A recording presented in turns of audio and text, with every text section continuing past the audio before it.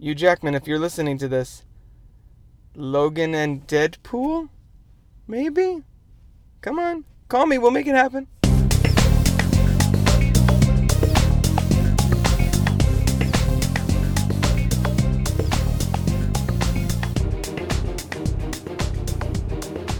Welcome to the Crooked Tale Podcast. This is Rob, and I know it's been a while, as usual, but I'm trying to make something happen here.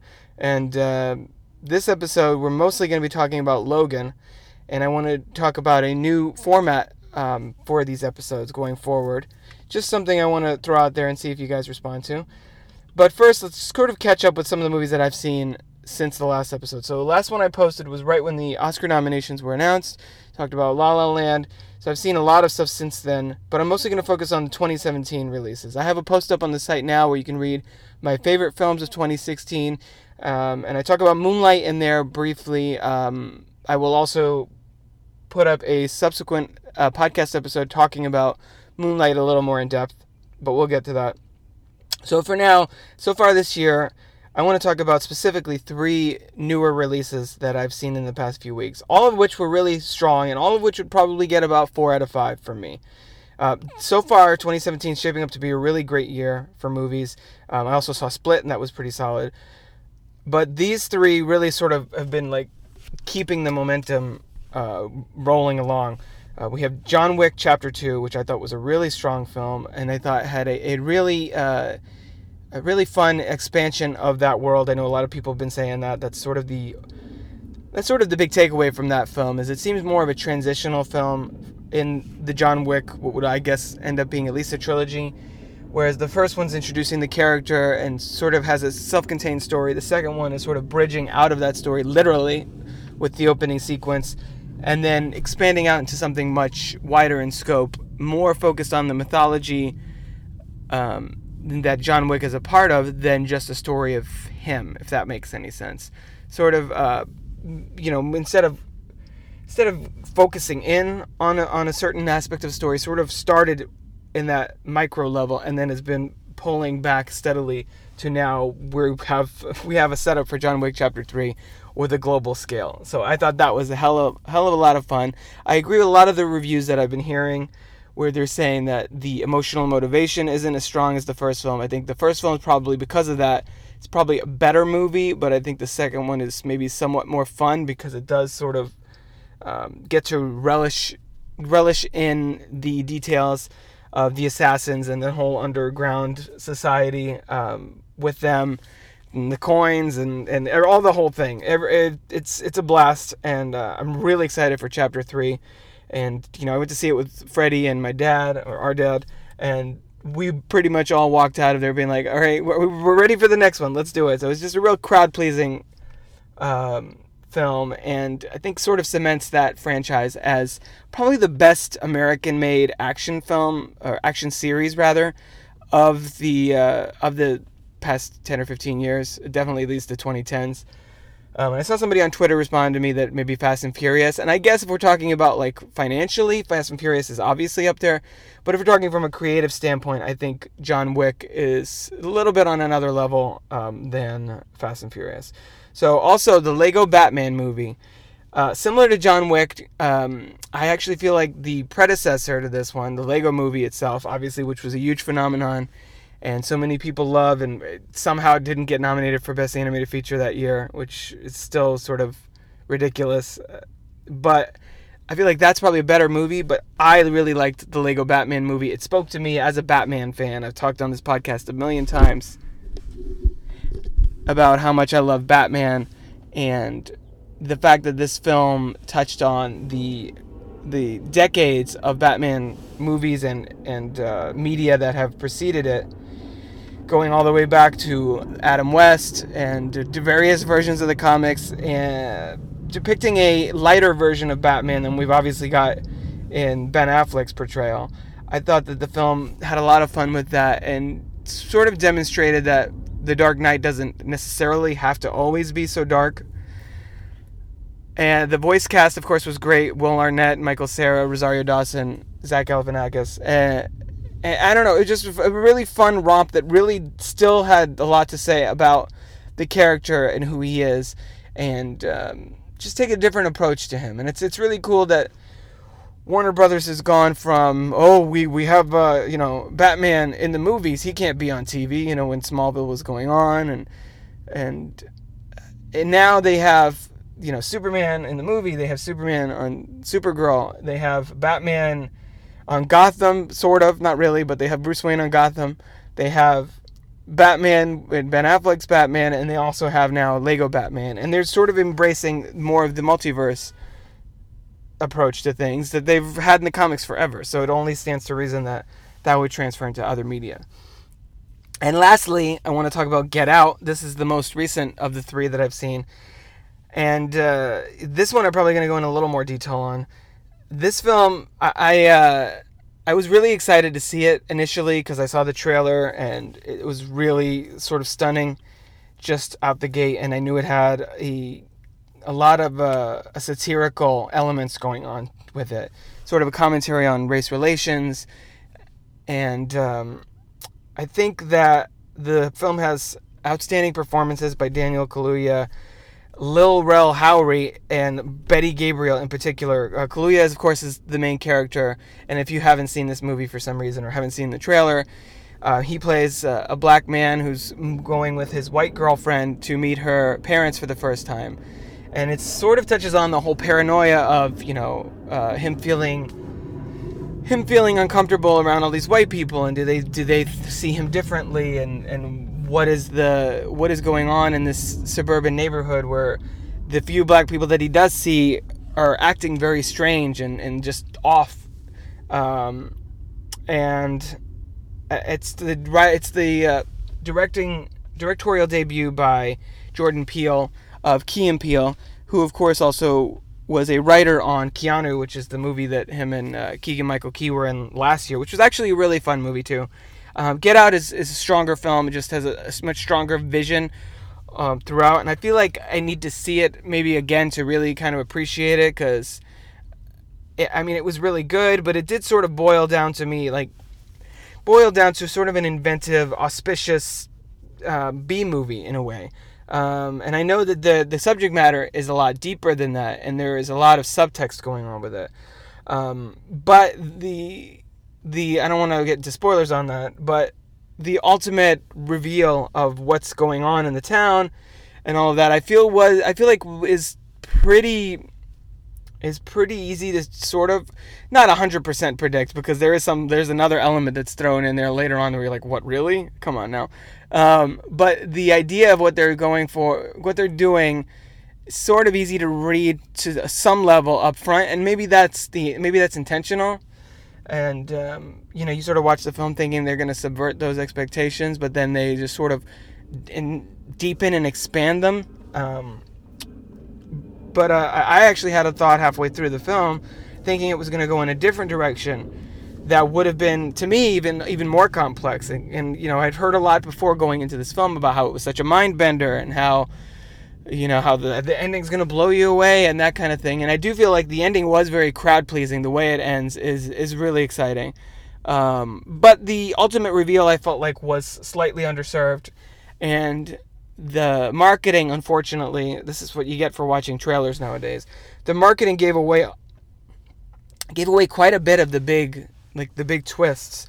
I don't want to, for those of you that haven't seen it, I don't really want to get into it, but I would definitely, if you haven't seen any trailers for this, I would just go check it out and give it a shot. It does focus pretty well balanced on the horror and the comedy aspect of it. And I mean comedy not as in like physical comedy, Evil Dead style, just satire and the social commentary and how what it has to say relates to our reality, I thought was really interesting. And like I said, it was a really strong film that I would probably appreciate more on subsequent viewings, just because I think I had gone in with inflated expectations a bit, just from everything I'd been hearing going into the theater. So that'll take us over into a more in-depth review of Logan. We got ourselves an X-Men fan. Maybe a quarter of it happened, and not like this. In the real world, people die. Logan. I don't want to talk about it. Logan. Just stop. Be careful. Okay, so Logan is the 10th film in Fox's X-Men franchise, and it is presumably the last one for Hugh Jackman as Wolverine. So before we get into it, I just wanted to explain a little bit how I'm going to lay things out. First of all, I'm going to do a little brief intro. I guess I just did that actually, talking about the film, and then we're going to break it down into 5 different sections. We're going to talk about the hype. That is the pre-release discussion, rumors, blah, blah, blah. The story, the cast, the production itself, and then the verdict. My final thoughts on the film.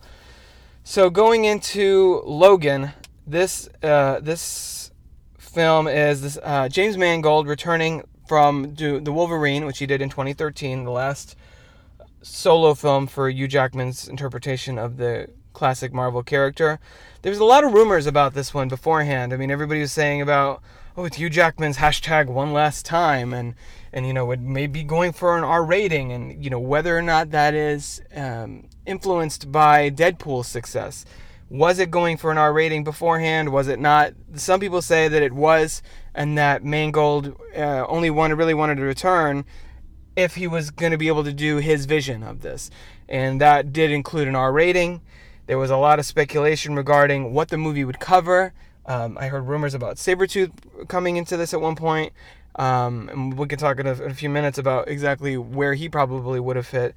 About this being based on the Old Man Logan comic book, which it is sort of, but not really. And of course, where it fits within the famously convoluted timeline for the X-Men films to date.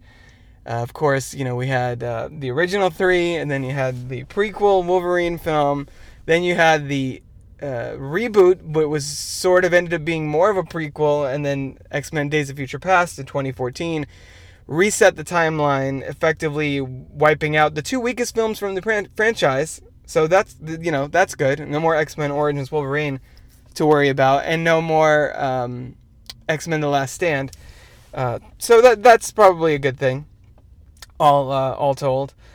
And what this means for the franchise now coming after Deadpool, and where does this leave the X-Men going into the multiple films that are currently in development. We have X-Force that's being talked about, of course, Deadpool 2 next year, as well as X-Men Supernova and X-Men The New Mutants. So, did this film kind of mark a return to the success and tone a little bit, not tone, but the success of Deadpool, and kind of course correct after X-Men Apocalypse, which was sort of not very well received, critically and financially, probably one of the weakest entries in the franchise to date. So, let's get into the film in a little more detail. I will be talking spoilers, so from this point on, spoilers. Here's your spoiler warning, spoilers! For those of you who haven't seen Logan, and if you haven't seen Logan, why haven't you seen Logan? Again, even people that aren't huge fans of the X-Men film franchise or superhero films in general might find enjoyment in this. It's a little, not even a little. It's way outside the box when it comes to this genre, and we'll get into that a little bit. So as far as the story here is by James Mangold himself, screenplay by the director, Scott Frank, and the director being Mangold, Scott Frank, and Michael Green. Set in 2029, and the mutants now are largely extinct. There's no more X-Men, there's no more Brotherhood of Mutants. Presumably a lot of the characters that we've known in the past are either dead or gone, or presumed dead, or missing, or etc., etc. So Wolverine is caring for the ailing Professor Charles Xavier, Patrick Stewart back in the role, and then he finds himself drawn into something larger when the mysterious young girl with powers like his own emerges with malevolent forces in pursuit. Of course, you get that, and if you've seen any of the trailers, you get plenty of that with Professor X's, he's like you, she's like you, Logan, very much like you, and all of that. So the film could basically be said to fall in its own timeline, in that it is sort of a post-apocalyptic setting, and doesn't really rely necessarily on the events of the previous films. However, it does also sort of gel with pretty much everything we've seen to date. I would say probably not with The Last Stand, because that had some effects on the characters.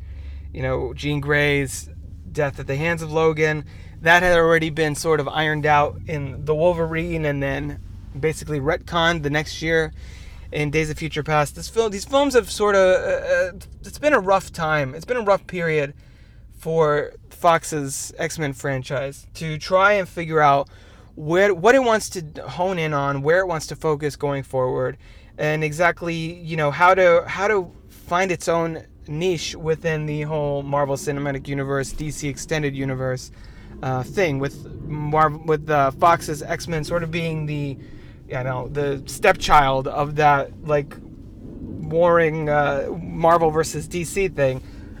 Even though these are based on Marvel characters, of course, this is not Marvel Studios' involvement whatsoever. So there's sort of been the pun intended X factor, I guess, in that whole comic book or superhero movie landscape. So this one, I would say, if you look at it, it really does kind of fit with the previous films. There's a lot of references to earlier films in the franchise, and I'll get into that in a bit. The tone basically implies that the other movies weren't the full story, or they were at least toned down versions of that story. You get a very meta plot point in which the X-Men comics play a pivotal role. Basically, and I think that you'll hear that in the clip that I just played from the trailer, that the X-Men, I guess, became legends and became kind of chronicled by writers who sort of spun their own adventures based on reports of the X-Men and that kind of thing. It does also, more than the X-Men, it does really position Logan himself as a legend. There's characters in the film that mention, I'm a big fan, and that a lot of people know who he is, even though at this point in the story he's pretty much laying low, working as a chauffeur and trying to take care of Professor X as essentially the last remaining follower of his, or student of his, sort of. So it does a good job of weaving in not only Jackman's long history in the role, but the 17 years that we've spent watching films with him play Wolverine.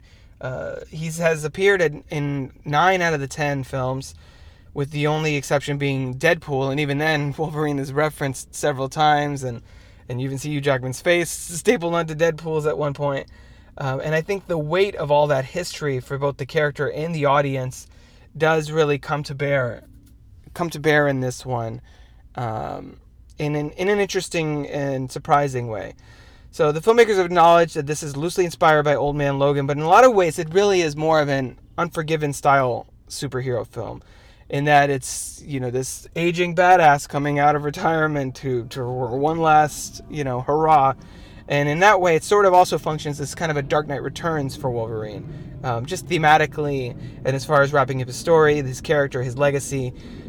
And in that respect, if this is the last time we get Hugh Jackman as Wolverine, it's really a hell of a send-off. Wolverine in this film is really taken off the leash for the first time in any of the movies to date. And I want to stress, those of you who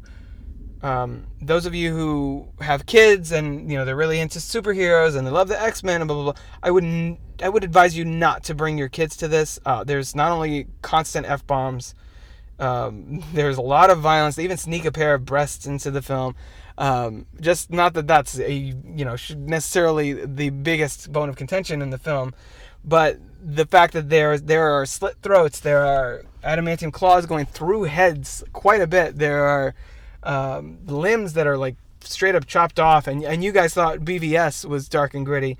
I just, from my own experience, there was I think a 6 or 7 year old child in the theater when Kai and I went to see this recently, and they actually left halfway through the movie, the little boy and the adult that he was with.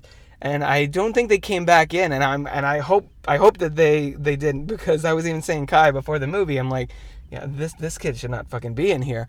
This is not a movie for this child. They just see, oh, it's a superhero, and they just go for it. And I think going forward, parents of small children, I am one, of which I now am, I think are going to have to be a lot more well-informed and educated on the films themselves, because we will probably get an increasing variety of superhero and comic book films going forward, and I hope that that's the case. As long as it's appropriate for the character, I think this kind of approach is a good one. And Wolverine is definitely a dark and violent enough character that this sort of over the top violence really does cut to the heart of who he is. So let's go talk about the cast now for a little bit. Now this is a very character-focused film. You'll notice at in the story section up front, I didn't really spend a whole lot of time going over the story. I'm not going to recap it for you, because my goal here is not to tell you, okay, this is what happened. Act 1, this happens. Act 2 happens here, and Act 3, this is where it ends up. I'm here to tell you my thoughts on it, and as a supplementary material for you to see it. I'm still urging you to see the film.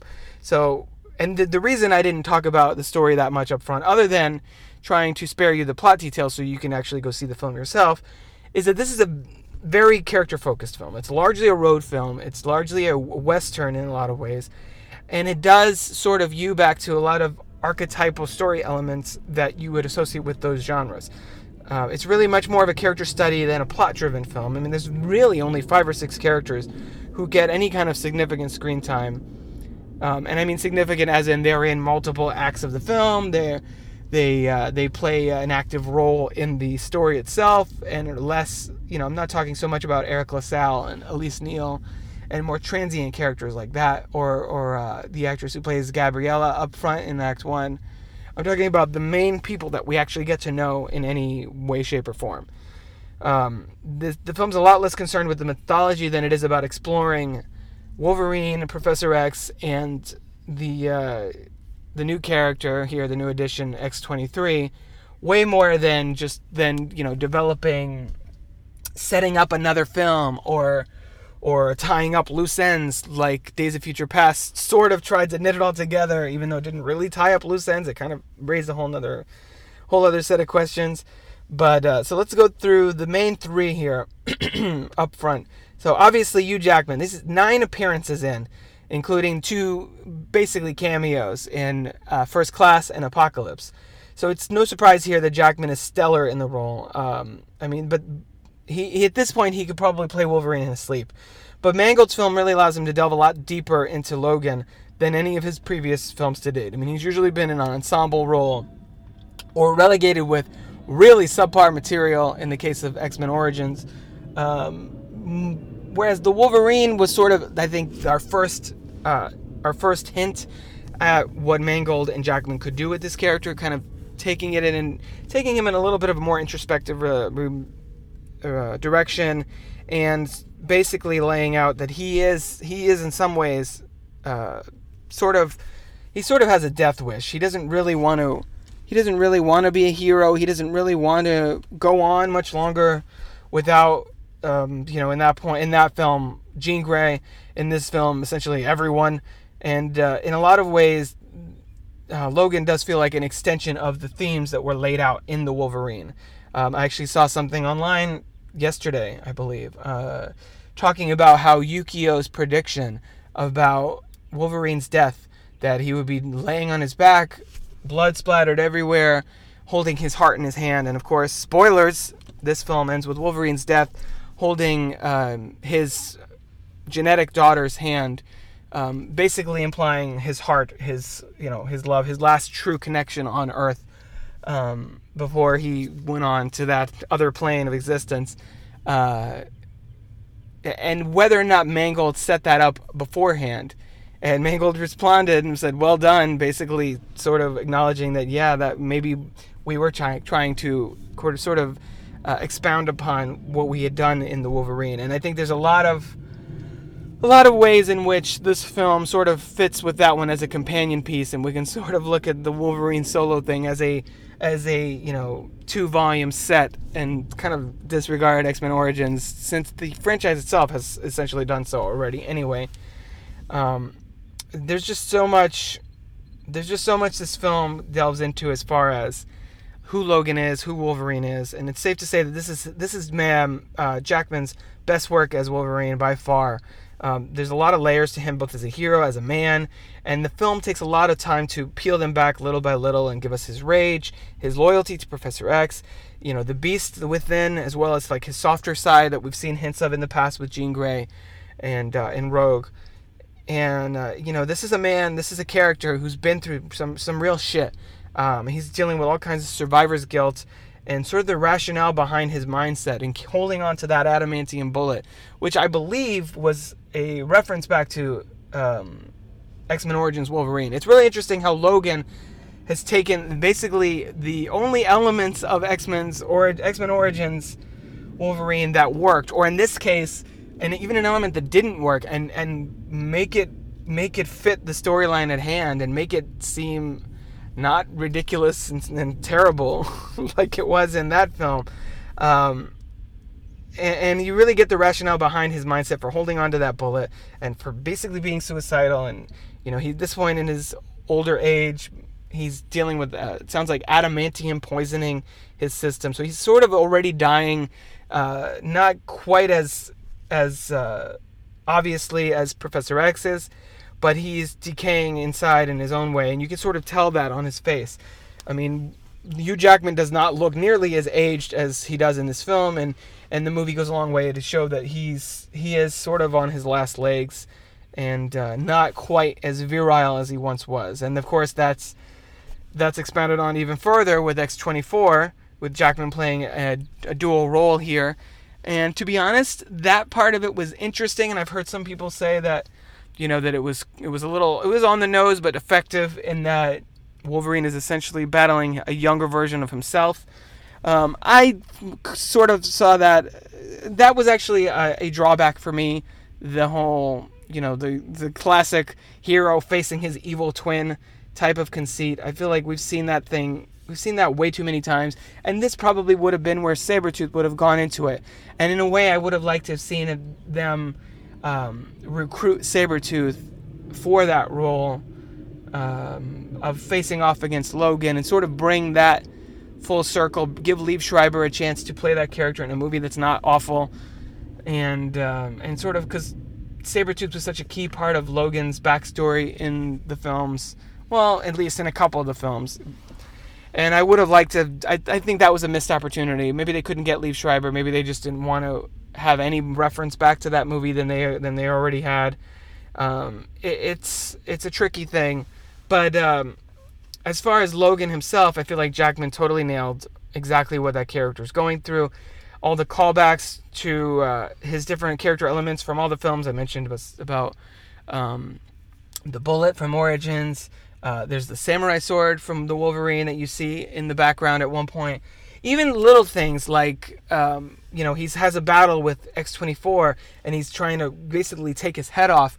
That reminded me of Origins, where he's saying, it's funny how I said how they wiped out Origins, but they kind of salvaged a lot of little morsels from Origins in this film and put them to good use. He's ready to take his head off, and it made me think about that scene in Origins where he's like talking about threatening to kill Sabretooth and how are you gonna do that? I'll take your fucking head off, or I'll take your head off, see if that works. And I feel like that was sort of a visual callback to that.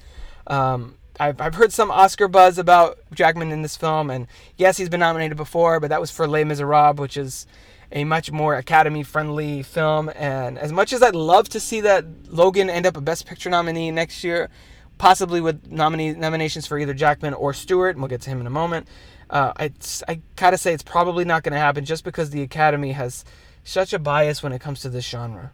So moving on to Stewart, of course, Patrick Stewart's been playing this character nearly as much as Jackman has. I mean, I think he's been in about let's see, about 6 of the 9 X-Men or X-Men Wolverine films, with a cameo in Origins, as well as the role in Days of Future Past, and now here. I think just like Wolverine, we see a totally different side to Professor X.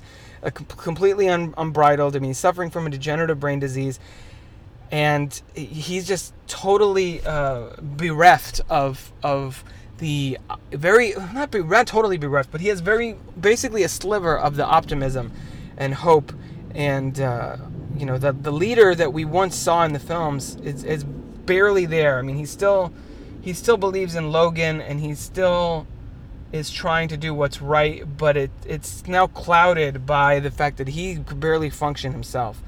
And by the way, the sequences involving his seizures and the havoc that they wreak on the people around him was pretty extraordinary.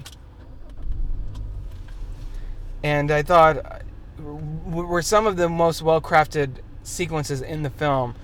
You get a couple of them, the main one being in the hotel, of course, where Wolverine has to take advantage of the fact that he can heal and sort of struggle through what would normally freeze most people.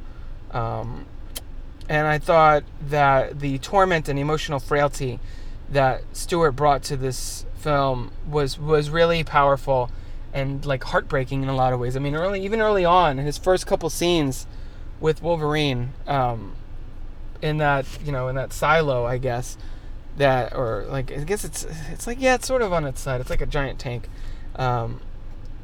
that Wolverine is keeping him in to protect everyone from his mind and the havoc that it can wreak. No pun, not intended for havoc, since he was in the last film, but I thought he really captured that, and it really made a big emotional impact on me, someone who's been a fan of these characters since childhood, and who was really excited when they cast Patrick Stewart in this role 17 years ago. And I remember having fan casting the Ultimate X-Men film based on all my trading cards and that I had as a kid, and watching the show on Fox and being like, oh well, Patrick Stewart would be the perfect actor to play Professor X. Even then, and this is the early 90s, when he was basically just Jean-Luc Picard, was what he was mainly known for.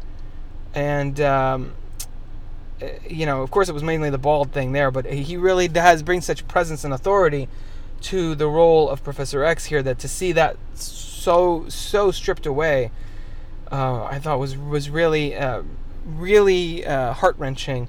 And of course, we don't find out until late in the film that his condition is what led to the death of the X-Men and what is known as the Westchester incident.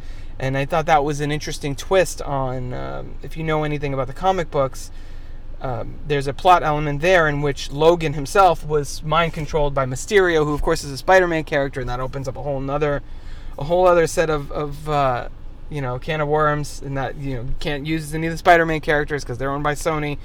And I thought that was a smart move to sort of shift it over and turn Professor X into the one that needed help, needed protection, needed guidance, and Logan into his protector, which was sort of a theme that they kind of toyed with a little bit in Days of Future Past with with Logan going back in time to help the 1970s Professor X dealing with addiction and to help him sort of find his path. I feel like this film sort of builds on that theme and that sort of mentor-mentee, father-son relationship between Logan and Wolverine, that other than Xavier's relationship to Magneto, this is probably the other most central dynamic of the entire franchise to date, since it has carried on through so many of the films. As I mentioned, Patrick Stewart has been in 6 of them, and it's no surprise that those pretty much all involve Wolverine as well.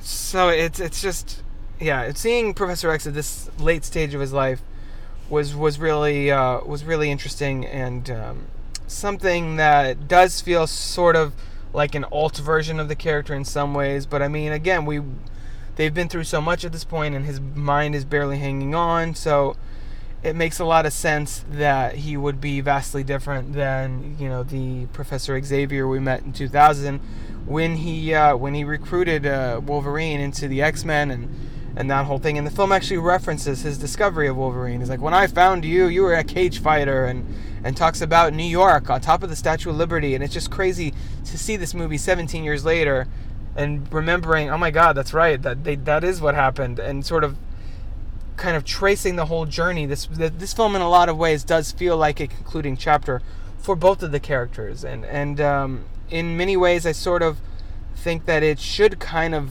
be the swan song for both of them, even though who knows where we're going forward. We could always have James McAvoy in the role of Xavier and that kind of thing. But I thought this film beautifully captured the relationship between Wolverine and Professor X.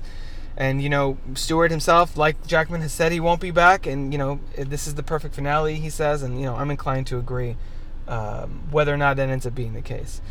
So let's move on to our third lead, in Daphne Keane. She's playing Laura here, who is basically X-23. And my God, what a revelation this actress was. She owns every second she's on screen. And she doesn't even talk for most of her screen time here. But right from, her first moment, she has a similar, quiet intensity and sort of ferocity that Wolverine has, and with an underpinning of the same sense of pain and a search for belonging. In a lot of ways, as Professor X points out, her arc is very similar to Logan's, and I feel like I really want to see that expanded on going forward. I mean, this is Daphne Keane's first film, and she had an incredible presence. I know some of the fight scenes was probably stunt people and that kind of thing, but the fight scenes involving this character were so visceral and engaging, and she was easily one of the standout characters in the film, and that's putting her side by side with Professor X and Wolverine, who are two of the big, like I said earlier, along with Magneto, two of the three main pillars that this franchise has stood on for 17 years, and she stood toe to toe with them, and more than held her own, acting wise with the character that she was dealing with, as well as just as a sheer badass, and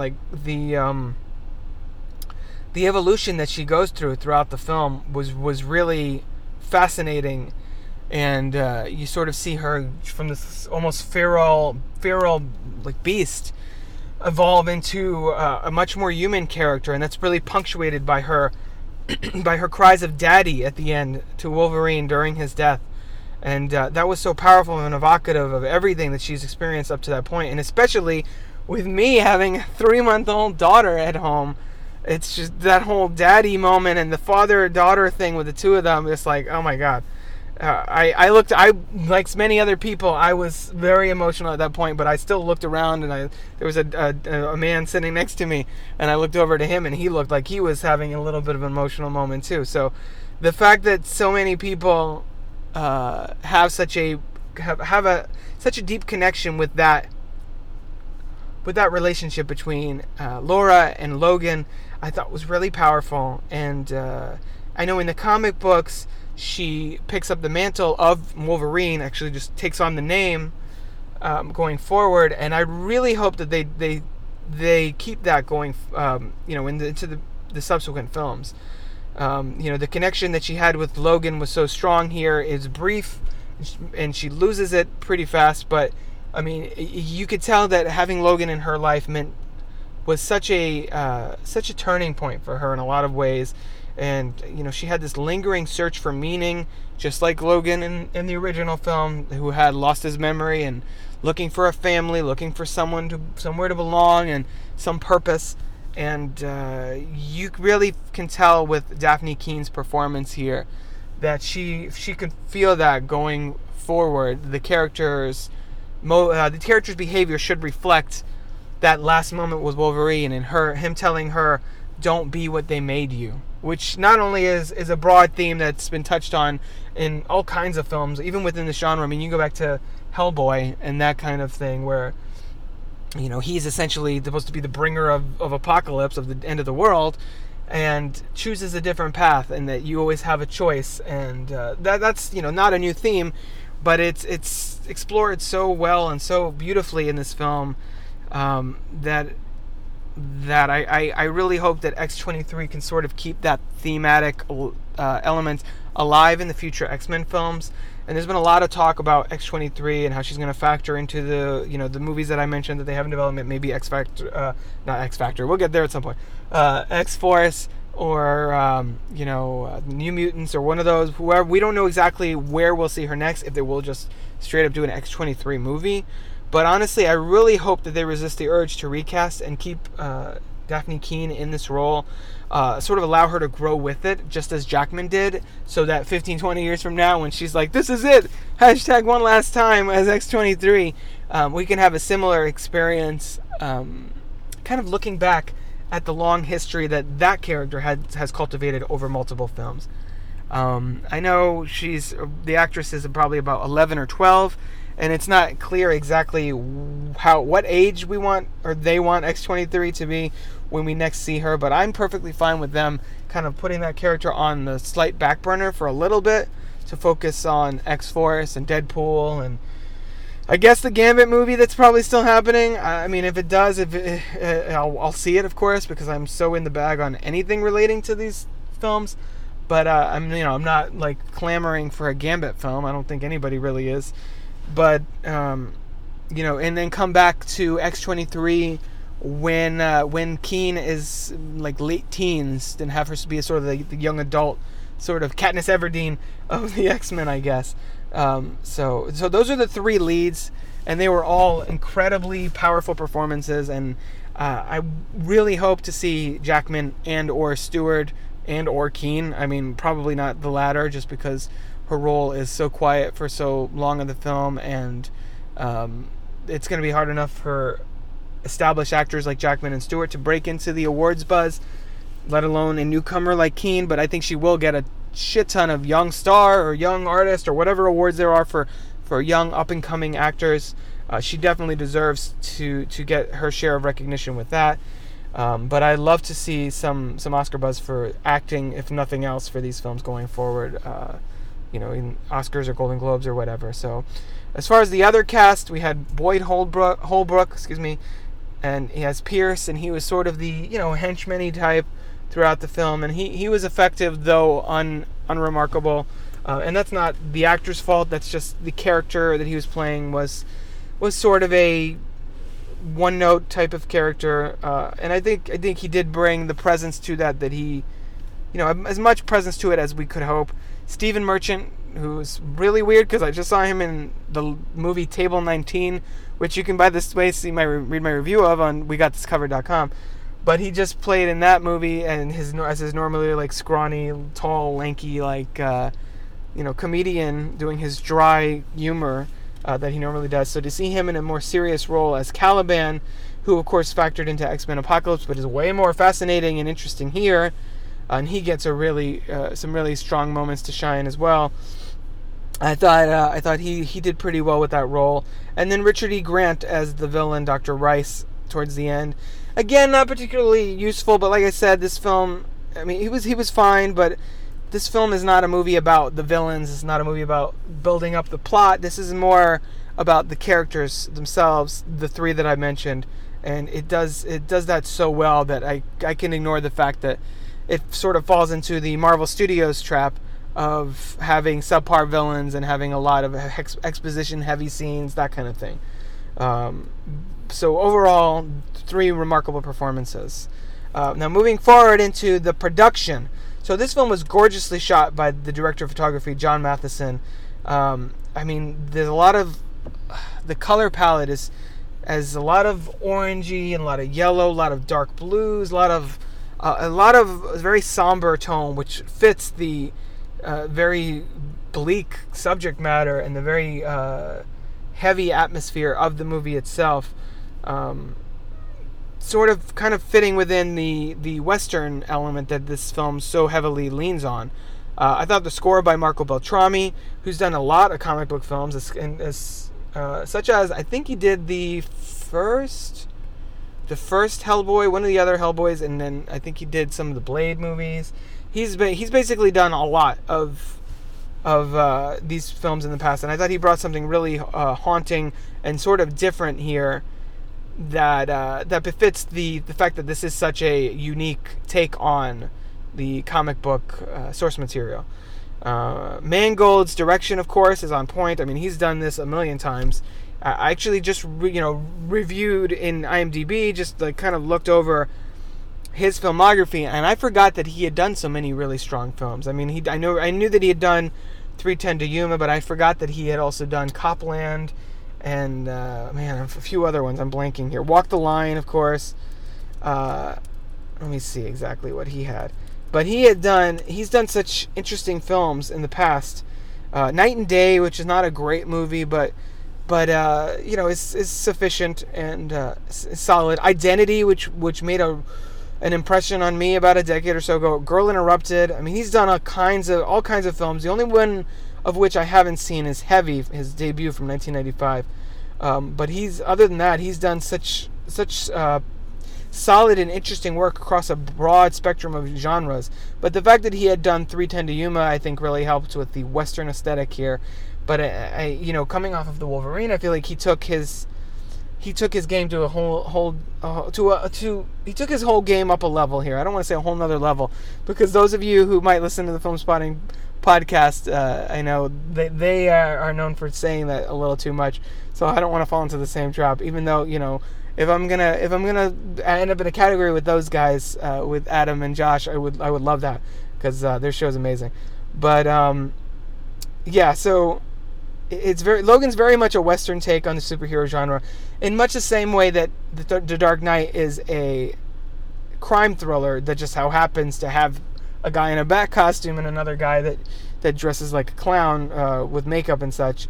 And I feel like the production design here really supports the level of commitment that Mangold was trying to put into taking the superhero genre. And as he points out, and this is a good point, the superhero genre isn't even really a genre. It's a mode of storytelling that you can then take into different genre territory. I mean, we're seeing that with Marvel, with Doctor Strange being sort of this mystical thing, and Winter Soldier being like a political thriller, and Guardians of the Galaxy being a space opera. And now, this isn't Marvel Studios, of course, but Logan is kind of continuing that trend that Marvel has sort of laid out. Even though Marvel's films do feel a little homogenized, and this is something that I mentioned in my Iron Fist review for the TV side of the Marvel universe, the Marvel Cinematic Universe. On We Got This Covered, you can read my review of Iron Fist over there. I feel like Logan is really keeping the Fox X-Men side of things really on the cutting edge and innovative, in that they're doing things that none of the other studios or shared universes are doing. And the visual effects in Logan, of course, are top-notch, and it's really a testament to the fact that these superhero films don't need to cost hundreds of millions of dollars. I mean, reportedly, the budget for Logan was $97 million, and that is hardly cheap. But when you compare that to rumors that Avengers Infinity War and Avengers 4 are going to combine to cost $1 billion, that's $500 million a piece, the fact that this is 97, it's like, that's low to mid-budget, considering similar films out there right now. And you can tell throughout Logan that there is a singular vision at play. This is Mangold and Jackman's baby, and you can tell that there's so much passion involved in this film. And despite some like middle act sluggishness, and as I mentioned a few moments ago, sort of some exposition heavy scenes where there's a video that Logan sees on the dead nurse's phone that's sort of been like, this is what's happening, this is where this girl came from, here's all the footage you need to know, she's your baby. With some of those little narrative shortcuts, I can forgive. Even the X-24 evil twin thing I can forgive, when the production level, the performances, the themes, the reverence and also non-reverence, not irreverence, there's a different term, the reverence to the previous to the previous films, the history it has, but also the brashness to go off and take that in a totally different direction and add exciting new layers to that. I think you can. It's easy to overlook the flaws within the film. So that being said, in case you didn't tell, I really loved Logan. So going into the verdict, this really goes to show you what happens when Fox gets out of a filmmaker's way and lets the director and a star tell their story. I mean, they did this with Ryan Reynolds and Tim Miller on Deadpool, and that turned out really well. The highest-grossing X-Men film in history, and I think also the least expensive to make. And of course, that's not necessarily saying that all superhero films need to be R-rated. I mean, for example, can you imagine an R-rated Spider-Man or even Superman? We don't really need that. Because or Captain America, those heroes are about something very different. They're about optimism and human nature, a sense of human good and a belief in the human spirit and all that. Characters like Deadpool, who doesn't give a fuck about any of that and just kind of does what he needs to do, cursing and slicing people wherever he needs to, all he wants.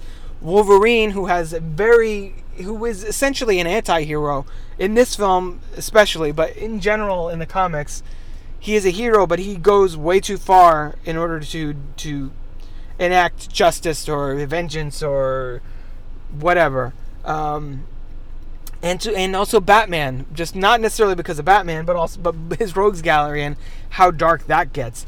Some of those characters are really befitting of an R rating in this kind of dire tone. And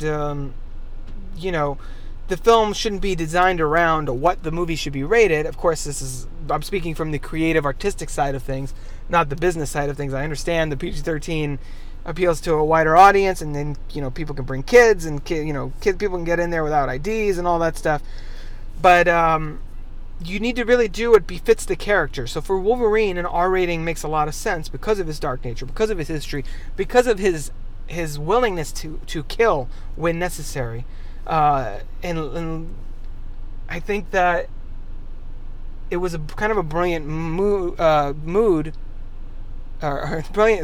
brilliant mode to take this character out. I was trying to find my words. Brilliant mode to take this character out on to kind of unleash the true Wolverine and really truly do justice to the character and who he is at his heart before we sort of say goodbye to him for a little while and move on to another era of the character, whether that's X-23 suited up as Wolverine or Logan rebooted somewhere down the line. I feel like that this film did a really good job kind of putting their stamp on that. In that way, it really does kind of function as a standalone, even though, it's a self-contained story about the true Wolverine from the comics, if you want to look at it that way, as referenced in the film itself. And it's really, to me, though, far more effective as an epilogue to Wolverine's story over these past 9 films. I mean, you had time travel and all kinds of stuff going on. But either way, regardless as you look at it, if you hate the X-Men films to date and you look at this as a standalone movie about Wolverine because you really like the character Wolverine and he's never been done right on screen, damn it, or you love the X-Men films and you just really want to see how they tie together his storyline in the conclusion for Hugh Jackman's run in this character, the conclusion of the Wolverine, I guess, putting this in quotes, trilogy, since they're all sort of disconnected in a way in different timelines and such. It is a film that transcends the genre to emerge as clearly one of the best comic book films in recent years. I know some people on some of the podcasts I've listened to have said that it's their favorite superhero film of all time. I don't know if I can quite go that far. It's definitely in the conversation, though. And, for me, it's if not the best X-Men film, it's up there with X2, X-Men United, and X-Men Days of Future Past. I know that latter one is really contentious, and some people love Days of Future Past, and some people can't stand it. But I think it was really ambitious in what it set out to do, and I think it did a good job sort of combining the two eras in a way that made sense, and had an interesting point for those characters in that story. So I have to really kind of hats off. I already have my hat off, so I'll put my hat back on so I can take the hat off. hats off, there you go, to Fox on their X-Men franchise. They really seem like they've sort of found their groove here and found that middle ground between the dark, somber tone that the DC Extended Universe is trying to go for, and the more interconnectedness of the Marvel Cinematic Universe, where they're sort of connecting things, but they're not being slavish with it, and they're taking risks and taking their characters into R-rated territory, into different genres, and mixing it up. I just hope that going forward they can kind of keep that going, keep that momentum running strong with New Mutants, with Deadpool 2, with Gambit, X-Force. I don't know any of the other ones they have going. I have to say, though, everything sounds like Supernova, if that's what they're going to actually call the final film, or if they're going to change it. That looks like it's going to do the Dark Phoenix saga. As much as I would love to see that story done right on screen, it sort of feels like it's too little too late at this point. I mean, we did have that sort of keyed up in X2 X-Men United, and then massively fucked up in X-Men The Last Stand, and then keyed up again, I guess, in X-Men Apocalypse. And part of me wants to see one more, maybe, with that cast, with Sophie Turner, Ty Sheridan, Cody Smith-McPhee, and some of the other actors there, maybe even McAvoy back, to actually get that right. But I sort of feel like if Deadpool and Logan are the brave new world of the X-Men franchise and X-Men Apocalypse, which a lot of people disliked, and I like it enough. Like, it's decent. I think it's a decent end of that trilogy, but it's not overall. It's not very. If we're being totally objective, and I'm not thinking as a X-Men fan, it's not a particularly strong movie. There's a lot of weak story elements there. I don't like what they did with Mystique and all the other things. So if Supernova is going to be an extension of that, I kind of rather they leave the First Class trilogy and let that be a self-contained trilogy in and of itself, in the way that the X-Men X2 and Last Stand trilogy sort of stands alone. I sort of wish that Supernova wasn't happening. It's kind of, to me, a bad sign of what they're trying to do. It seems like it's more of the same. And at this point, and I've written about this, I wrote an article on cheatsheet.com about this that I'll include in the show notes on crookedtable.com for this, basically saying that I think Deadpool should be the beginning of a reboot of the franchise. A lot of people have been saying, oh, they should reboot this, they should give it back to Marvel or whatever, and whether they cross it over with Marvel or not, or they, maybe Fox comes to some kind of deal with Marvel the way that Sony has to be a part of that world, but it's not like not 100% like consumed by it. That would be perfect for me. But I do think that there's too much baggage right now for them to carry that into any kind of collaboration with Marvel or anything. I do feel like we have 10 films, and 3 of them pretty neatly fit into self-contained trilogies or thematic trilogies or character-based trilogies, what have you. You have the First Class movies that are very clearly prequels, with a little time travel thrown in, focusing on McAvoy, Fassbender, Lawrence, and Holt. And I think that is nice and contained, and the end of Apocalypse sort of teases into the Jean Grey, Storm, Cyclops cast that we have in the original X-Men trilogy. That storyline ends in Last Stand, and then we have the Wolverines that sort of weave throughout those other two timelines and such. And I don't think we need to have an extension of any of those 3. I'd like to see them all sort of put to bed, especially since this, Jackman is basically the poster boy for the franchise at this point, the most recognized star and the most popular character. So it seems like as good a time as any to start fresh. And I feel like Deadpool has only established, he's made references to McAvoy and Stewart, but he's fourth wall breaking, so he can kind of do whatever the hell he wants with that. The only X-Men that we've seen on screen are Colossus and Negasonic Teenage Warhead. That's hard to say. Negasonic Teenage Warhead. So I feel like that movie is the perfect seed to then build out your X-Forces, your Deadpool 2s. And if you want to do New Mutants, if you want to do more with Jean Grey, Cyclops, Wolverine, or X-23, whatever, that's where you go with it. You start fresh with Deadpool, Colossus, and Negasonic Teenage Warhead, as the only 3 established X-Men, and then you expand it out from there. So that's what I'm hoping to see for the franchise going forward. I think as far as Logan, I think this was a tremendous achievement for the franchise. One of the best X-Men films to date, definitely by several miles, the best Wolverine film. So I'm gonna go ahead and give it a 4.5 out of 5. Like I said, there was some middle act stuff going on that was a little slow, and there were some elements, exposition heavy, and X-24, that kind of stuff, that did sort of bug me enough to pull it back from a 5 out of 5. But this is hands down one, head and shoulders, if not slightly better than X2 and Days of Future Past. Since I've seen those other two several times, and I've only seen Logan once, I'd have to reflect and rewatch to kind of give my full thoughts on that.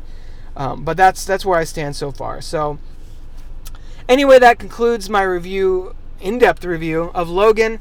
Let me know what you think of this new format, the sort of breaking it down and honing in on one particular film in greater detail, rather than sort of be like, here's my review of this, here's my review of this, like I've done that in the past.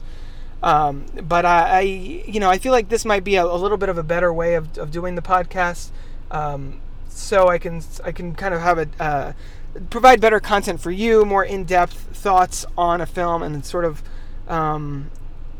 elaborate on some points that I would otherwise just skirt over, rather than just give you a surface level, it was really cool, this part, and this guy, and yeah, check it out. Rather than just do that, I can kind of get in depth on plot details and elements of the film that really impressed or disappointed me, with sort of a catching up, quick hits type of grab bag type of segment in the beginning, where I could be like, I saw this, and this, that's all cool, and now our feature presentation, if you will, and have Logan be the feature presentation in this episode, and then a different film each time. So I might try and do that going forward. As I mentioned, if you want to read my article about Deadpool, how that should kick off a reboot of the X-Men franchise, if you want to read my review of The Wolverine, the previous Mangold Jackman film in this franchise that I wrote for crookedtable.com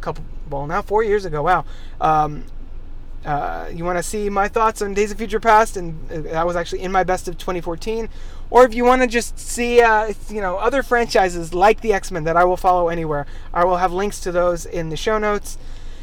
Going forward, I think the next one I'm planning on these is I want to go sort of do a deep dive into Moonlight.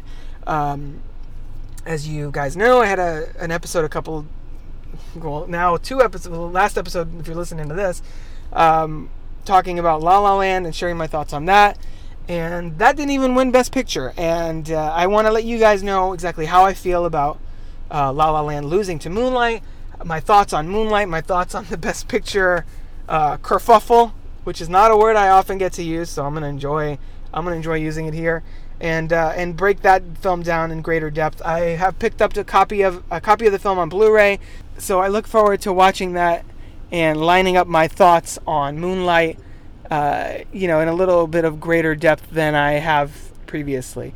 Or I haven't really gotten into it much at all, so looking forward to sharing my in-depth thoughts on that, rather than just giving you the surface level. Anyway, that'll be the end of this episode. If you can find more reviews, podcasts, videos, other movie-related goodies on crookedtable.com. I'm toying with getting back into the video side of things. I know it's been quite a while, almost a year, in fact. Like 10 months. And actually, X-Men Apocalypse, I believe, was my last one. So this felt like it would have been a good film to return to the video format on there, but I really want to make sure I get it right before I start doing video reviews or any kind of video content, especially since there's such a high level of content out there on YouTube, where people really get in depth and break things down, and I don't want to throw my hat in that ring unless I feel like I have something interesting to say, I guess is where I'm at with that. As far as podcasts, it's easy to just go on and on about an hour for a film that I really have a lot to say about. But to boil that down into like a 3 or 4 minute, like, this is the movie, and this is what I thought, and that doesn't really appeal to me as much. I'd rather talk at length about it for an hour, and I don't want to make an hour-long YouTube video. That seems a little crazy. So you can also find Crooked Table on Facebook. Follow me on Twitter at Crooked Table. I'm going to try and get a Moonlight episode up in the next week or two. But if you want any indication of whether or not I enjoyed that film, it is listed in my Best of 2016 post that I just put up on the site. I know it's better late than never edition, so at least I'm acknowledging that it's March and I'm posting that. But still, so go ahead and check that out. And if you haven't seen Moonlight, it's on Blu-ray. Watch that between now and the next episode, so that you can get into my spoiler-filled discussion on that next time. So I guess that's all I got for now, and catch you guys next time with Moonlight. And until next time, roll credits.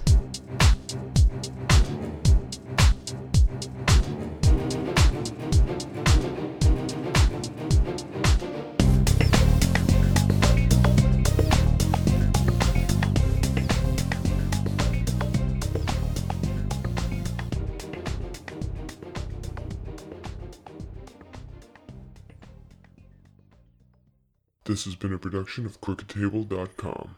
All rights reserved. CROOKED.